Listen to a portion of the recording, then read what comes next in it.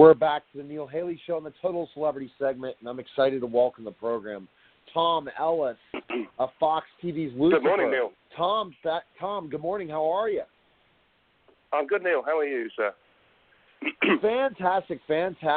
And I know you're always excited about talking about what's coming up next on Lucifer. But let's talk about, Tom, first of all, your character and the show Lucifer for fans that have not seen it yet. And then we'll get into what's coming up next, what's going to come up soon. Okay, sure.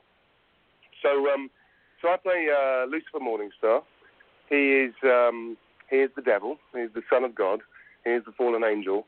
And the premise of the show is that Lucifer got bored of being the Lord of Hell and completely fed up with being labelled by his dad. And in the ultimate act of rebellion, he decides he's going to leave it all behind, and he flies to Los Angeles, cuts his wings off so he can't go back, and decides he's going to just live here and see out the rest of his days here. But as he's immortal, that's forever. So he basically opens a nightclub in Los Angeles, and in the pilot episode of the show, a friend of his is murdered, and his path, Lucifer's path, is crossed with this police detective called Detective Decker. And she is beautiful, and she's very good at her job. And he basically he has this charm and this allure over all humans and females especially. But for some reason, his charms and allure do not work on Detective Decker. And this sort of intrigue into her character then sets up the rest of our show. Interesting. And now talking about Tom in a nutshell. Yeah. No, I have tons of questions. Thank you for opening me up to tons of questions for the show. I think in so many ways, when you were asked to do the part and play Lucifer, what was your thought process in thinking about specifically enough knowing about the devil and understanding specific things and how this plot goes to this kind of thing? That kind of really is interesting of who's played the devil in history on different shows and different things, for sure. I'm sure you went back and researched all that. Well, that was the interesting thing. It was like, obviously, this is it's almost like taking on a sort of Bond character or something where, people have an idea of who the character is, and then lots of different actors have a go at playing it. And so for me, it was like, the thing that really appealed to me, it was a very different telling of this story, because for me, the devil has always relished being the devil. And this particular one was like, he has all those characteristics and he has this charm and everything, but he doesn't really like the role. And so it was about a devil not wanting to be a devil anymore and how he could get away from that identity, and everyone's kind of like thoughts about him. But the way, the big thing for me was that, it was told in a very funny way. And there's been some very sort of serious devils over the years, and there's been some more fun ones. I like to think of Peter Cook in the original Bedazzled movie, which was a kind of good reference point for me. It had that kind of like satire and tongue-in-cheek delivery about it that I was really sort of attracted to. So, that was my kind of like, that was my blueprint, really. And thinking about the storyline of deciding you don't want to be, you want to go to Los Angeles, and do you still have all your powers, Tom, when you're in LA? Or do you still have the ability to do what you... So in season 1 and season 2, the answer to that question is yes. The big sort of story for season 3 is that Lucifer, his wings have come back. We find at the end of season 2, he gets knocked over the head and dumped in the middle of the desert, and he wakes up with his wings back. And then when he tries to use his devil face, that no longer works. So season 3 has been about who's done this to him, what does it mean, and why. And it's actually, season 3 really, as a general theme, has been about identity, not just for Lucifer, but all our characters searching to find a new identity in the world that they find themselves in. And would you say, Tom, that your character, even though it's Lucifer, has started to have more humanity, more understanding about life going to LA and dealing with what he has to deal with, and then the issues happening? So are we starting to root for him, even though who would root for the devil? The thing, right? I think, but that's the difference. I mean, it's the classic sympathy for the devil, the tag for this show. But Lucifer's thing has always been he never chose to be the devil, and his dad made him that. And then so throughout time, people have always blamed him for evil, and he's like, why are they blaming me? It's in everybody. I don't make people bad. They already are bad. I just kind of like am able to entice things out of them, and so. It was that spin on it was something that I've enjoyed actually about the show, and subsequently he started to experience feelings and emotions and things like that the more time he spends on Earth and the more time he spends around humans. So I think slowly but surely he is becoming less devilish and more humane. And would you say, the interesting thing, Tom, is the way social media and your fan base plays into what's happening with the show and what your character kind of develops. It's different days than, when TV didn't have, you got mailbags, but you didn't get this kind of immediate conversation going and blogosphere and feedback. Does that help your characters in ways develop as well? Well, I mean, I'd say the nice thing about that sort of instantaneous response is that you do sort of get a feeling of how your audience are responding. And, you only really get that as an actor if you're in the theatre, for example, and, you're doing a comedy or something like that and you get an instantaneous laugh. You don't normally get that feedback so instantaneously from your viewers. So that it is helpful. I mean, it is funny when, people sort of theorise about what's going on and stuff. I'm watching it going, because people really do watch and listen to this show and kind of, really take it on board and think about it. And I have got a lot of fun listening to people's theories about what's happening and what isn't happening. But yeah, we don't necessarily take our storylines from our viewers, but it is nice to hear how they're responding to what we are doing. And then, to go that route or change it, the writers. I think that changes things so much, and that means that basically from your pilot season to now, you got to continue to evolve and look at different ways of developing, because if you can't have that fan base, you don't stay on the air. That's the bottom line. Shows are going. It's true, and you want your series. You want your series to evolve. You want your characters to evolve, and you want the world in which they're living to sort of affect them somehow, and the characters around them. So I think tonight, I would say, one of the big hooks for the show is this sort of central relationship between Lucifer and Detective Decker, are they or are they not in love with each other? And that's we find our audience rooting pretty much for Chloe and Lucifer's love story, basically. Well, I think that's fantastic, and it's very, very interesting. And people rooting for the devil now. That's a good way to start Monday. I know. Right? We all are upset we have to go to work today, and we're going to root for the devil. So best place we can connect with you. Are you on social media, Tom? I talk about how important social media, blogosphere, internet is such an important part in developing of characters. Where can we follow you and find info on you? So I'm on Twitter at TomEllis17. And then you can get me on Instagram as well, which is official Tom Ellis. And also today, I think myself and Amy Garcia are doing a live Instagram chat at 3:00 on the Lucifer on Fox Instagram page as well. So if people want to get onto that, they can ask some questions. Definitely we need to connect to that. Isn't that amazing what happens, Tom? I'm blown away by this. I mean, just how you basically connect with your fans, reach out and touch them. It's a really nice thing, and best of luck with the show and continued success. Thank you so much. Okay? All right, thank you very much. Nice talking to you. You're welcome. Bye-bye. Bye-bye. You're listening to Neil Haley Show, and we'll be back in just a moment. They said they couldn't call up. Okay. All right, I'm here. All right, stand by. All right, Ernie. We're back to the Neil Haley Show in the Total Celebrity segment. I'm excited to welcome to the program Celebrity Ernie Hudson. Ernie, how are you? It's good to catch up. How are you doing? I'm doing great. It's good to talk to you guys. Absolutely, Ernie. Tonight, it's going all down. Tonight, you're going to be on Blue Bloods. I'm sure you were excited about that.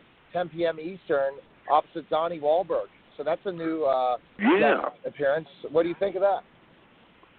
I loved working on the show. I did Donnie's the first movie he was in years ago called Butter for HBO, and it was great to get together with him again and play. And Tom Selleck, I've been a fan of for years. So, but just a great show and a great cast. And so, what is your character going to be on tonight's show? at 10 p.m. on CBS? Well, it's a fun character for me because it's a guy who's a high school principal who's just frustrated with the system and at some point kind of loses it and decides to take matters in his own hands, which is not a smart thing to do. But yeah, so it's what I love about Blue Bloods is they really, I think, deal with police work very seriously, and so the scripts are really well written. But yeah, it was a lot of fun and pretty intense actually. So I enjoyed it. Well, I think it's definitely, absolutely, Ernie. I think it would be intense to talk about a high school principal who loses it. When I was a school teacher at times, I felt like I had to lose it at times with these kids. So you understand that these stories can happen, especially when you're a principal at some districts. It's a challenge. Are you an inner city principal in the show? Are you in it? Yeah. He's a principal of an inner city school, and just frustrated with a lot of the whole system, the students, the administration, the lack of, and on and on and on. So, but the script it was a good script. And what's really interesting, Ernie, is that's the truth. It's telling the truth. It's telling what's happening in education today and how so many teachers and principals and administrators are so frustrated that they have to teach to a test instead of really helping kids learn. It's becoming such a frustration, for sure. Yeah, it is. Yeah, it's really so unfortunate what's happened to our school system, and it's so important that we get it right, but we seem to be getting it more and more wrong. So I hope we can make some corrections, but I don't see that happening. I see us sort of going more the other way, which is too bad. It is really too bad because you got to give teachers autonomy to teach and use their craft in the right way. When you kind of handcuff them, that happens, because I'm a former educator myself, Ernie. So we're getting to talk to celebrity Ernie Hudson on the Neil Haley Show, and also Grace and Frankie continues to be a success hit, and you love being on that show, right, Ernie? Things are going great. Oh, it's a great show. The character in Grace and Frankie is so different than the character in Blue Bloods, which is what I enjoy as an actor, being able to do a variety of different characters. But Grace and Frankie, it's just a really a fun show. It sort of appeals to all audiences. I was surprised. I thought it'd be just an old audience, but a lot of young people really love it too. And I've been a fan of Jane Fonda's and Lily Tomlin's for decades. So I'm really having fun working on that show. Absolutely, and again, you're the love interest, and that continues to blossom, right? What's the latest on your character? Yeah. Well, we decide to live together, and then we decide that that's difficult, so we try the long-distance relationship, and so we're, like all relationships, trying to figure out how to make it work in a way that we both feel good about. Absolutely, Ernie. So let's continue with the big news. Also, you're going to be in Bad Boys with Gabrielle Union as Gabrielle Union's father. That's exciting. The NBC show too. So Yeah. We just signed to do that, and that is a new NBC show. I don't think they've fully cast it, but me and Gabrielle Union. It's an amazing, fun script, just like the movie, and so I'm excited about that. Well, absolutely. Think about how much we love Bad Boys, and now to put it as a TV show, fantastic, and that's a great character and a great opportunity for you, Ernie. So we'll have to stay tuned to find out in March on NBC what happens, right? Yeah. I think it's I've done a lot of different ones, and you can never tell what's going to happen. But I can tell you, the pilot, the script, is going to be good. Absolutely, and it seems like the reboots of movies to TV shows have been very successful with NBC. So I'm sure they're really looking at how the success of the movie and are able to see how they can bring new storylines together, Ernie, but yet still bring all the fans that are fans of Bad Boys. Right. Yeah, I think so. And just a little different approach with a different time, with sort of women empowerment, and so it'll be interesting, like you said, to see how they position it. But I think it's going to be a lot of fun. And you love, and also the action. Just think about all those crazy car crash scenes and stuff that you deal with on Bad Boys. I'm sure it's going to be the same thing with more technological advancements and shoots and stuff, for sure. Oh, yeah. No, I mean, we did Bad Boys a few years ago, so nowadays, I'm sure it'll be even more enhanced, but definitely exciting, and it's a good storyline. I love the relationships. So I play Gabrielle's dad, but he's also a very colorful character in himself. So it'd be interesting to see how it plays, but the relationships are really good. And Ernie, you're doing a lot of other projects as well, but people need to connect with you to find out what's going on with you, Ernie. So where's the best place we can connect to you? Where can we go? Well, there's Ernie Hudson Official. There's on Facebook, and Ernie-Hudson on Twitter, and there's a website. I don't know. I'm so not up on the social media, but I try. So you can reach me at Ernie-Hudson on Twitter, or Ernie Hudson Official on Facebook. Now, Ernie, all the shows you're on, how do you have time to tweet? I understand, and all those. So you have lots of people helping you out and all those things. And great talking to you. Everyone tune in tonight for sure. Friday, 10 p.m. Eastern, Blue Bloods, and check you out. Guest starring, and also Grace and Frankie and all the other ventures. So thanks for calling, Ernie, and thanks for coming on the show. Great. Thank you. Great talking to you. Great talking to you, too. Bye-bye. You're listening to Neil Haley Show, and we'll be back in just a moment. Welcome to the program. We all know him from Ghostbusters, but he is doing so many unbelievable projects. Ernie Hudson. Ernie, thanks for calling. And Ernie, congrats on the continued success of your career with a lot of different projects you have coming up right now, Yeah, it's a great time. I feel very blessed and very thankful, and life is good. Absolutely, Ernie. One little story before we get to the haunting is basically, let's go into how did Ghostbusters come about for you? Well, Ghostbusters, I heard from my agent.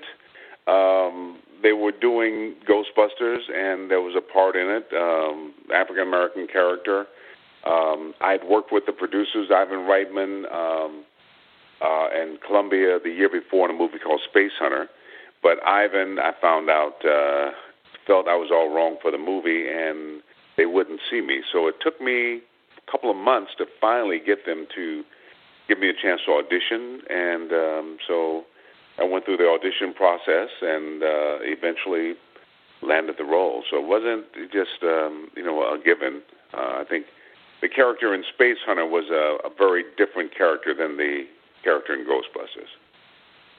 Did you think that Ghostbusters would be as successful as it was, the brand and everything? Well, you do movies or TV shows. I knew that Ghostbusters, or I believed Ghostbusters would be a hit and maybe, be number one at the box office, but I didn't know that Ghostbusters would sustain for 30 years. I didn't know it was that kind of. Some movies, it's very popular, and then you move on to the next movie.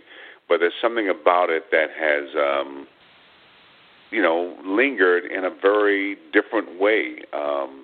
Very, very loyal fans. I didn't expect that part of it, and I don't think anybody could have really. But I knew the movie would be popular, and I knew the guys were funny, and the script was good, and so I wasn't surprised that it was a hit. You work with such talented people, for sure, Ernie. Now, again, Saturday, September 10th at 11 a.m., again, The Haunting of. Tell us about this project. Well, after I did Ghostbusters, I would get a lot of personal appearance requests. One was to spend the night in a haunted hotel in Greer, Arizona, which is up in the mountains. And I had no interest in doing that, but they were paying me, so I did. So my wife and I and my son thought it would be fun. We went there, and that night we had a really unexplainable experience that to this day, I had never been able to quite understand what happened. And then I got invited last year to this show that's on Lifetime, The Haunting of, to talk to this medium who I'd never talked to a medium before. Wow. And the experience turned out to be amazing because what I thought was just some weird, random, strange experience turned out to be something that was very, very personal. And it was a message, I think, that dealt with a lot of things that my son and I had been going through for years. And so it just turned out to be a very, very powerful experience that I did not expect. Well, think about it, Ernie. You know, you did the whole Ghostbusters thing, and you know, and it wasn't real. Now you're hearing this stuff, and you're like, oh my, I'm changing some of my thoughts. Well, I've always believed that we're greater than we realize. My grandmother would tell me that we're human beings. The greater part of us is the being part, and so there's another part of us that we're unaware of in our human form, but it's still real, no less. So this kind of confirmed that for sure. It confirmed it, and we always have to understand these things, and we're like, wow, and learning from that experience. So for sure, and it continues to be part of who you're learning from. You know, the whole thing of your brand of Ghostbusters, but then also that. Again, everyone needs to tune in a Lifetime on Saturday, September 10th at 11 a.m. To the show. And are you doing more than just this one Haunting of episode, or? No, I'm just doing this. I'm working on a series now in Chicago for Fox TV called APB. It's a new series that'll start airing in January. And, of course, I do the Grace and Frankie that's in its third season for Netflix. And there's a series I shot last fall called Graves with Nick Nolte and Celia Ward that'll start airing October 16th. So I've just really been crazy busy. But I think the Haunting of was a one-time thing. Now, Grace and Frankie, oh my gosh, the success of that, you're blown away by that one too, because again, any Netflix project you say, well, how is this going to go? And it's going, isn't it? Yeah, it's and I think it's found an audience because I think at first people thought, well, it'll only be, an older audience, but kids love it. I'm meeting fans loving the show who I never would have expected, and that's great. And it's a very different character for me. And I'm just having a great time working with Lily Tomlin, Jane Fonda, and Martin Sheen. I mean, those guys are, at the top of their game. They've been doing it longer than I have, and I'm just so thankful to work with them. Absolutely. So, Ernie, where's the best place we can find information on you? We're going to tune in Saturday at 11 a.m., but also where can we find more information on you and all your different projects and stuff? Where's the best place we can go? Well, yeah, I have a website. It's Ernie Hudson Official, and Facebook is the same thing, and Twitter is Ernie_Hudson. And, just hit me up, be in touch, and but there are a lot of great things that are happening right now. You cannot believe the way how things connect in social media and everything. You're like, wow, a lot different than when I started. And that's the way this business is going. Yeah, it's a different time now, and it's a great time. I agree. All right, well, Ernie, thanks for calling, and best of luck, and thanks for taking time to come on the show. Hey, best of luck to you, too, and you take care. All right, take care, Ernie. Okay, bye-bye. You're listening to Total Celebrity Show, and we'll be back in just a moment. We're back to the Neil Haley Show here on the Caregiver Dave Celebrity segment. I'm excited to welcome the program Caregiver Dave Nassaney. Dave, what's going on? How are you? Yay, great to be on the Neil Haley Show again. I'm doing great. Yeah, it's always great to be on it. And the celebrity one, that you're part of that success, ranked number 16 celebrity podcast in the world, really? Above Shaq and all that, according to FeedSpot. So it's a tremendous honor where we've been growing and to see different celebrity shows and where it's gone and all the major celebrities and the big things happening for what I'm doing. But let's talk about your success of your caregiving podcast and where it's going now and how you continue to grow it. Well, no one's more surprised than me. I mean, FeedSpot has us as number 2 caregiver podcast. And so we're really proud of that. Whoops. Got to turn my phone off here. Sorry about that. So we're really proud of that. And I've been doing this now for 8 years. It's really hard to understand and explain, but I never thought that it would be as successful as it was, but I just kept doing it because I have a passion to do it. And I have guests on and caregivers, caregiver experts, and people who are actually caregivers. Most of the experts have done caregiving before. And we just want to find out, why are you still alive? Because 30% of you actually die before their loved ones do. So you must be doing something right to still be here. And they give their advice and their tips. And I go to the National Publicity Summit to find guests. And every time I go there, I'll pick up 40 or 50 guests. So almost a year's worth.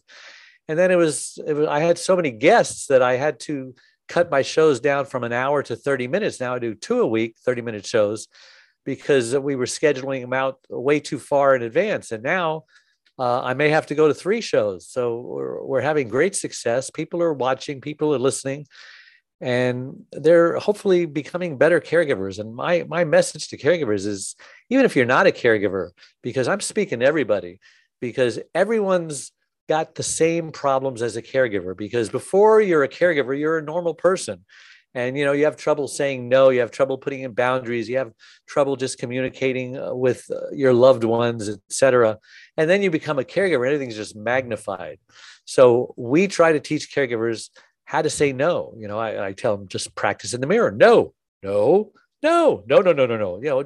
Try 100 different ways of saying no, because they just can't say no. And then they just keep saying yes. And they pretty soon, they burn out because there's nothing left to give. It's like your telephone when it says, danger 10%, danger 2%. I'm always running out of battery on my phone because I wait until it's down to 20%. I should just keep it charged all the time.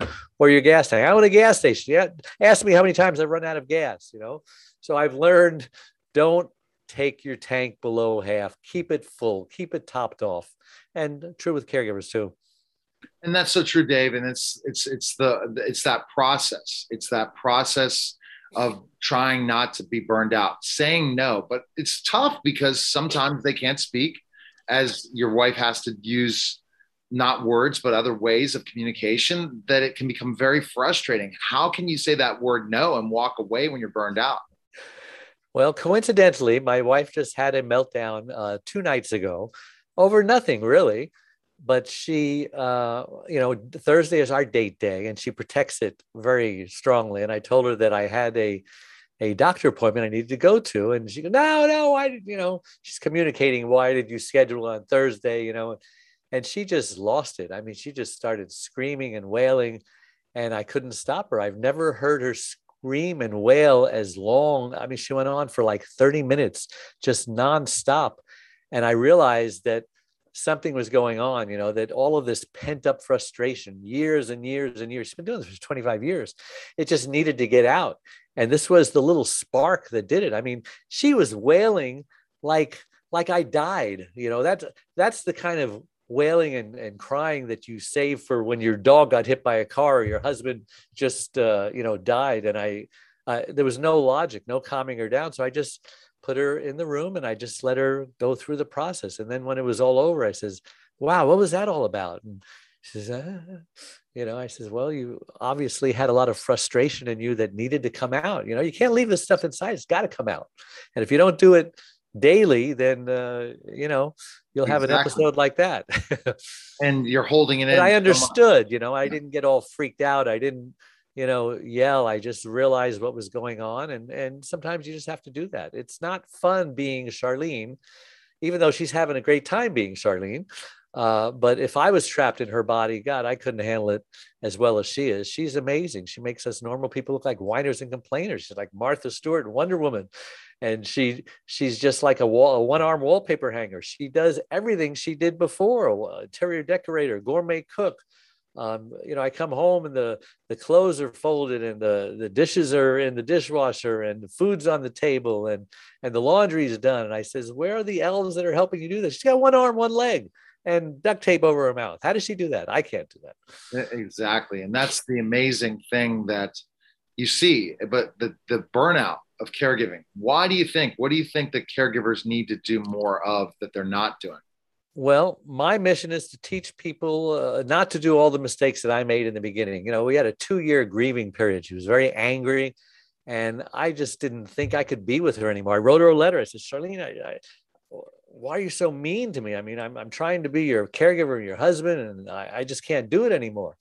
And I read that letter over and over again. I said, how can I give this to the woman I love, to my soulmate, to the one I've been with for 25 years? I couldn't do it. I put it in my filing cabinet over here. And I just went on in my grief. But fortunately, I found a business card in my pocket that told me, go to a caregiver support group. I didn't even know what a caregiver was, didn't know what a support group was. But I figured somebody gave it to me. I must need it. I went, and I learned that I had to put my oxygen mask on first. I learned if I didn't take care of me, I couldn't take care of her. So I really had permission to just be what I thought was being selfish, because nobody wants to be selfish.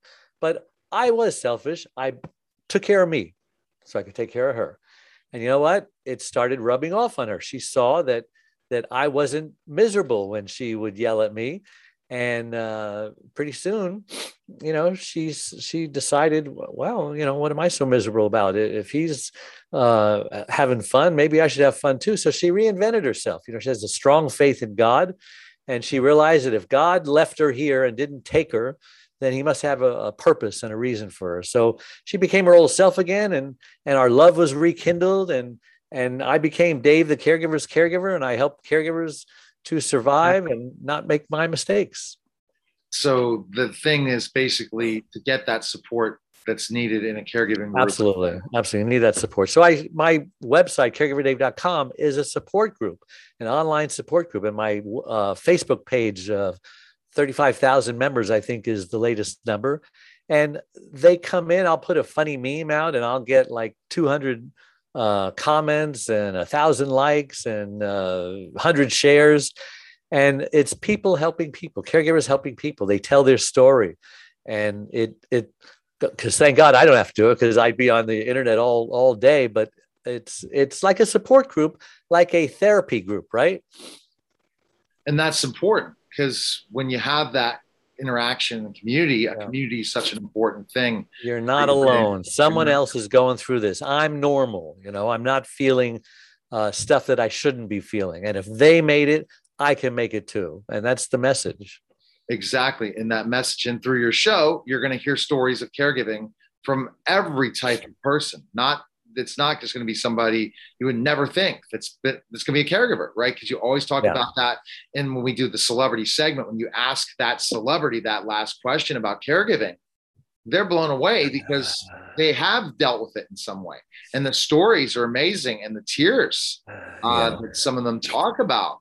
I know. I'm so amazed. Almost every single one of them has a caregiver story, and then it's like a switch hits on their head, and all of a sudden, they're having fun and doing all this, and all of a sudden they start tearing up. Oh yeah, man. Charlie Pride's son talking about Charlie. Oh my gosh, that was really breaking. Like, wow. Yeah, it's amazing. And it was your idea, and I'm going to do it. I'm going to take every one of those interviews and transcribe them and put them into a book. Yeah. And my last book, it's My Life Too, Thrive and Stay Alive as a Caregiver. I just changed the title to It's Your Life Too, because it isn't about me, it's about you. And it's like you're banging your hand on the table. Dang it, it's my life too. I'm going to survive. There's no reason for me to be miserable taking care of. And a lot of these people on my Facebook page, they're just complaining, it's a terrible day. What do you mean there's joy in caregiving? What do you mean I'm supposed to be happy? I just had to clean up, a diaper mess all over the place. They're just looking at the glasses as half empty instead of half full. It's a joy, because many of these people, when their loved one is gone, they start, I miss them so much. Yeah, it was hard, but gee, I wish they were back again. I remember Dr. Laura Schlesinger had a show where she had this caller who called in all the time complaining about her husband leaving his toenail clippings all over the floor, and it would just drive her crazy. And she called back like 6 months later and says, you know what? I'm the person who called about the toenail clippings. My husband passed away. Oh my! I would give anything to have those toenail clippings back on the floor. So it's amazing these things. They just never know. And so, and I think that to hear those stories, to hear those people tell about caregiving, especially what you do in your platform. And they can listen right now to your podcast where? Yeah, caregiverdave.com. And Amazon. Well, Amazon is the book. And then my YouTube channel, Caregiver Dave, YouTube, got them on 26 platforms. You know what they are. Blog Talk Radio, Podbean. I mean, they're everywhere. Just type in Caregiver Dave and it goes on forever, just like your name does. Yeah. That's important. And that's what some people don't have. Branding, so if they want to be able to do it, it's putting the time and effort in, or have somebody else help you get to that point. And that's the big thing about Google. Because at the end of the day, everybody's passionate about something. You know, and everybody wants their name. But before I became a caregiver, my name maybe 3 or 4 or 5 things about my gas station or whatever. But now it just goes on. It never ends. Somebody wants that kind of brand recognition and internet presence, then they need to talk to you because you're the expert at that. Exactly. And that's right. And I know what to do and do it. And then the thing that happens, Dave, is that, you know, through the show and interviewing those celebrities, it's so much easier when you're doing other events where you're speaking to go up to these celebrities. Right. So, man, I've talked to so many of them already. Right. And I have, and they're touched by the story. And you don't know how many people want to, well, who is this guy? You know, and they'll Google you and then all of a sudden, whoa. Oh, yeah. You know, they've done that to you. I've had guests say, well, I wasn't going to go on the show, but I Googled your name and I decided, well, maybe I need to. Isn't that just crazy? Who knows all that? But the best place, caregiverdave.com. Dave, I appreciate it. Look forward to continued success of the show, our shows, and we'll keep growing, but we're always providing great information for people to help them. I hope we're not going to get completely censored from everything. That's coming soon. So hopefully then we're going to have to do a subscription service. Who knows? I haven't been canceled yet. So I must be, I must not offending them enough. Exactly. We have to cut off. We have to cut your mic. That's what we do. I appreciate it, Dave. Take care, man. And we'll talk soon. All right, Dave, that was the Caregiver Dave Celebrity segment. Take care. Hi, everyone, and welcome to the Mike Velarde Show. I'm excited to welcome to the program Mike Velarde. Mike, how are you? What's up? Great. How are you, Neil? Hey, man, we got banned on my YouTube channel, the Neil Haley Show YouTube channel, again, because we play Mike Velarde Show. We really don't care about, I guess, being politically correct about everything, or the people out there who decide in ways to just ban you because you have a different view. And we're talking COVID, and YouTube puts a strike on my channel again. And what I'm going to say to YouTube and to any of these censors, we're not China. Right. We're not Russia. We're not going on the KGB network today. We're going on. This is ridiculous. YouTube can't be where, oh my gosh, it's like wag the dog. Are you kidding me? Right. So, Mike, that happened because we mentioned COVID. So it is what it is. But introduce our guest today. I know it's a different topic, but it's terrible to think about. Well, I got a great guest today, my friend from Pakistan, Sohail. Welcome to the show. Tell us a little about yourself and what's going on here in America since your last trip, how it's changed. Go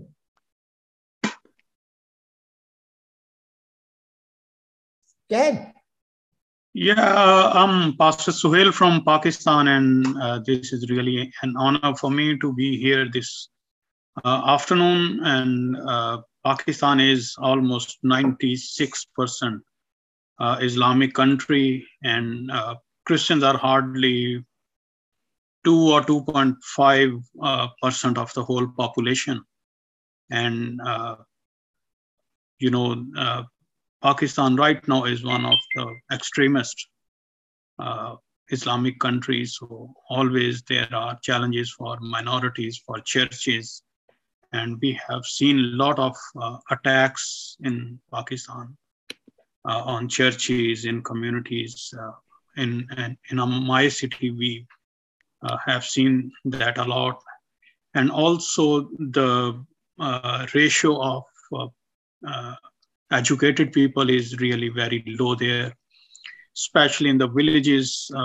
People cannot read, and we took it as a challenge to take the word of God through audio Bibles in Pakistan. And that is one of the way we find there to preach the gospel, to take the word of God, because people who cannot read, so we have prepared an audio Bible for them. And now we are going village to village to spread the word of God in Pakistan. Wow. How could people help you? Would you have a website if they wanted to give to support your audio Bibles? How would they be able to reach out to you to do that? I had website, but some Muslim people, they hacked my website at one time. And now I'm on Facebook. So my name is Sohail Rahmat, and they can find me on Facebook. And also the easiest way to help our ministry is like Western Union, MoneyGram, RIA, some other details we have. And my email is rehamat.sohail, Sohail, at ymail.com. Okay. And what are these Bibles doing, especially to get them out there, especially in a primarily Islamic country? Yeah, so because as I shared that most of the communities, especially living in villages, they cannot read. So if we give them a Bible in book form, so that has nothing to do with them because they cannot read.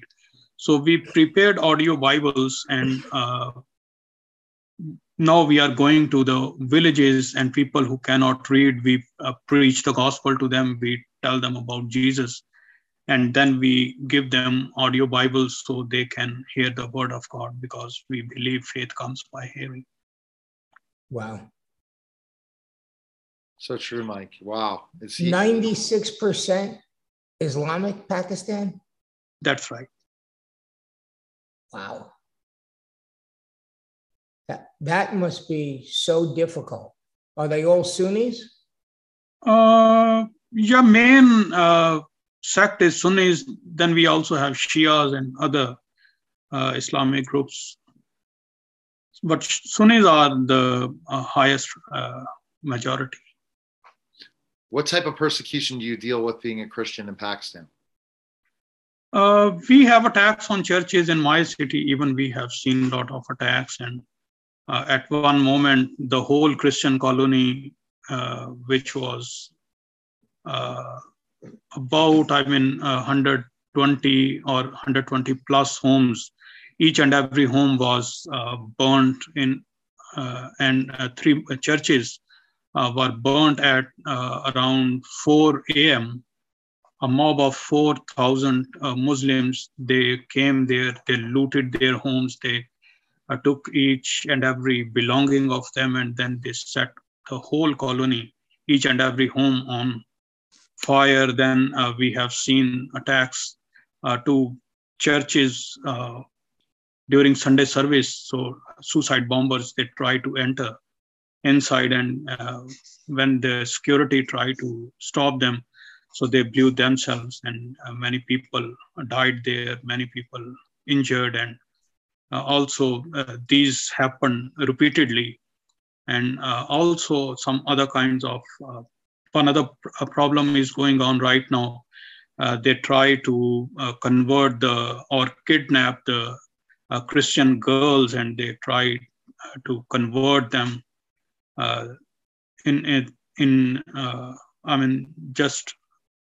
this is one of the challenge which is increasing. They try to convert forcefully on gunpoint Christian youth also.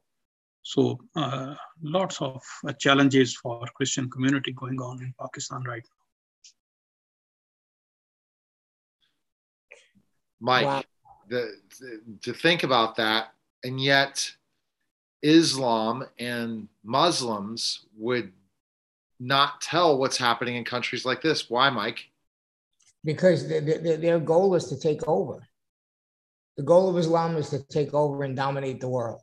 That is the goal. I mean, I had the opportunity to interview several Muslim, what you might call extremists, who one was the number 3 guy in the PLO, Kamal Salim. The other one, Zachariah Anani, who had killed 234 people committing jihad.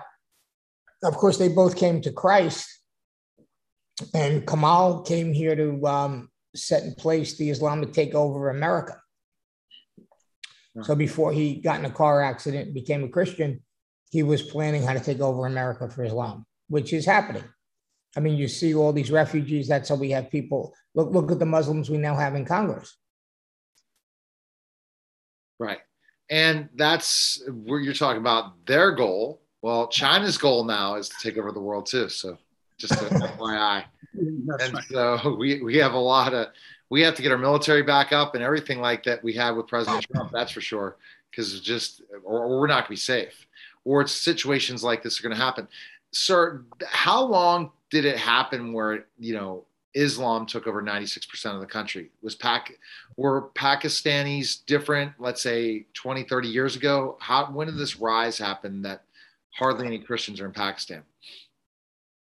Yeah, actually, before 1947, Pakistan and India, they were the same nation. And, at one time, British was ruling there. Okay. When Hindus, they tried to get rid of British Empire. So Muslims, they started thinking that if Hindus, they take over the land, so first we were under the British Empire, and after that we will go under the Hindu Empire. So then they raised their voice and they said, we cannot live, or we don't want to live with India. So we want another separate nation. So that is called a two nations theory. So then in 1947, Pakistan became a separate Muslim country. Oh, wow. And, and that is, I think, only one first or second country who was created on name of Islam specifically. So was that during Gandhi's time? What year was Gandhi? Mahatma Gandhi and stuff like that. That was the moment in 1947. So it was before 1947. I mean, I forgot what Gandhi was. What year? He was a Hindu. Huh? Gandhi was a Hindu. Yeah. No. Gandhi was Hindu. Yeah, he was involved in Hindu movement, and then another folk who was, with them at one time, Muhammad Ali Jinnah. In Pakistan, we called him Quaid-e-Azam, which means the great leader. So during that moment, Quaid-e-Azam, who is the founder of Pakistan, so he decided to have another movement so they can have a separate Islamic nation. Okay. So I didn't know that history. Did you know that history, Mike? No, I didn't. Now, India is still what, half Hindu and half Islamic? No, in India, I think there are almost 30% Muslims, but the majority there is Hindus. Yeah. Okay. In Pakistan, we have around 23 to 25 million. If I'm not miscalculating, or no, I think it's 230 to 250 million population. But in India, the population of Muslim is more than Pakistanis. Because India is the second largest populated country after China. India is the second populated country in the world. Right. So they have more Muslims in India than the whole Pakistan. Wow. Did they make it illegal to be a Christian in Pakistan because they're a Muslim country? Yeah, according to the constitution, because what I believe is a founder of Pakistan, he was a secular man. He was not extremist. And according to our constitution, it says that government has nothing to do, or our system has nothing to do with the religion. You are free to perform, or you are free to follow whatever religion you want to. So state has nothing to do with your religion. It's your personal matter. But, during late 70s, I think, or start of 80s, this Islamic extremism came in Pakistan. That's just crazy. It's and the extremism. So there were certain Muslims that were more peaceful before the. Yeah, there are. I would say that there are some. Yeah, but the majority, they are. I mean, they don't bear anyone. There was a time when we were small kids. So if we were used to go to any restaurant or any eating place, so the first question they used to ask was, are you Christian or Muslim? So if we say we are Christians, so they had some different plates. They don't serve you in the plates which they used to serve to the Muslims. Wow. Okay. So you're like a second-class citizen. That's what you're saying.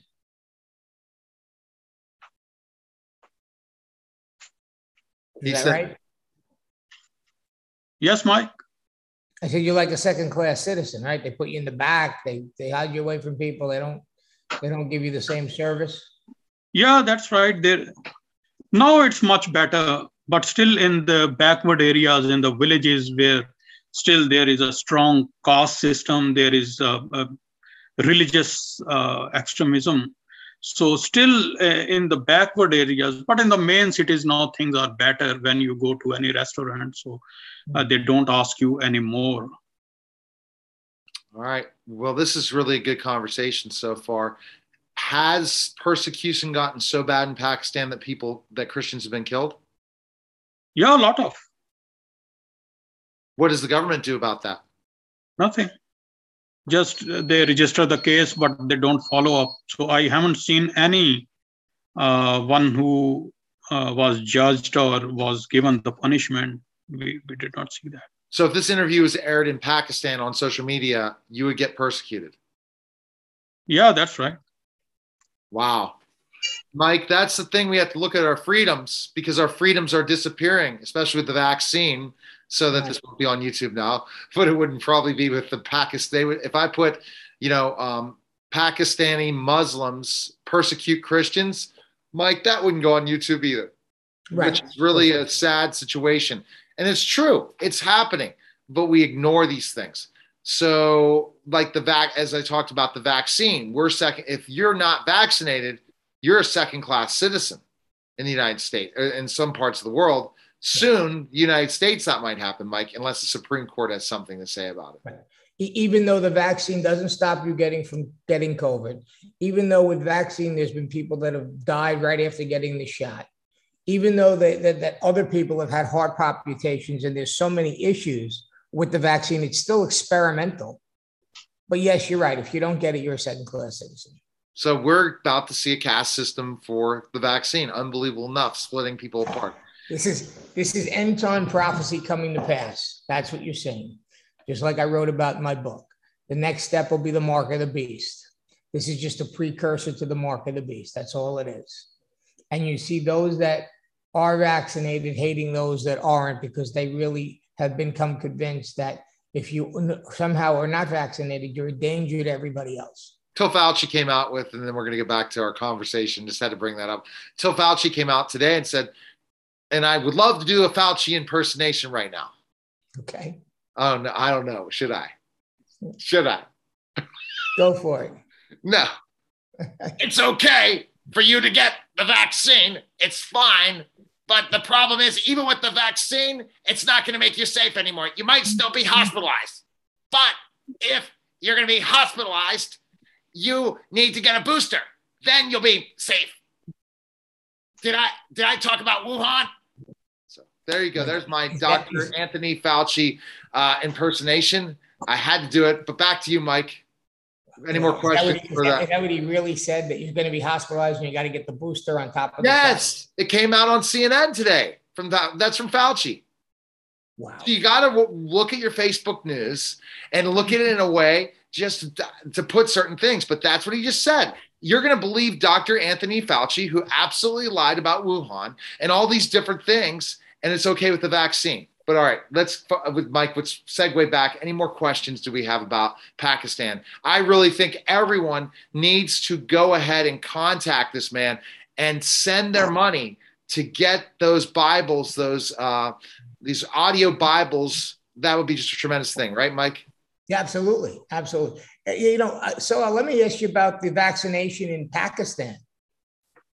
Are they pushing for it like they are here? Yeah, they are doing the same. A time came when they banned to travel, they banned to enter in the shopping malls, and still it's going on. And it's like, forcefully they are trying to do that. All right. What's the vaccination? I myself, pardon me? What's the vaccination rate right now? How many? Right now, they are importing most from China. But like I come to USA, so USA don't accept Chinese vaccination. So I had Moderna from USA. So people who travel, so they give them Pfizer or Moderna or Johnson & Johnson's. But for local people who live in Pakistan and have no traveling plans, so they are given mostly the Chinese shots. All right. So best place we can connect with you, where is it so people can go and donate today and help you? Where can they go? Well, as I said that I'm in USA right now and I don't have any account or anything like that here in USA. But maybe you can give to Mike and we can coordinate. All right. Give it to Mike Velarde. Go to Mike Velarde's Twitter. Tweet out, I want to help Christians in Pakistan that are being persecuted. Make sure you just tweet out to Mike, and Mike will make sure he can contact you and maybe mention you on his verified Twitter account. So I appreciate you guys. It was a great Mike Velarde show. Mike, I got myself in trouble. Maybe I need to do that meme of Dr. Anthony Fauci, put it out on TikTok next. And I'm being honest. How can you trust a person that absolutely lied, that said he was not part of the research in Wuhan? And then we still have, and we're still listening to this guy give us options. Come on now. Dr. Anthony Fauci must go. That's it. I appreciate you guys. All right, that was the Mike Velarde show, guys. Take care.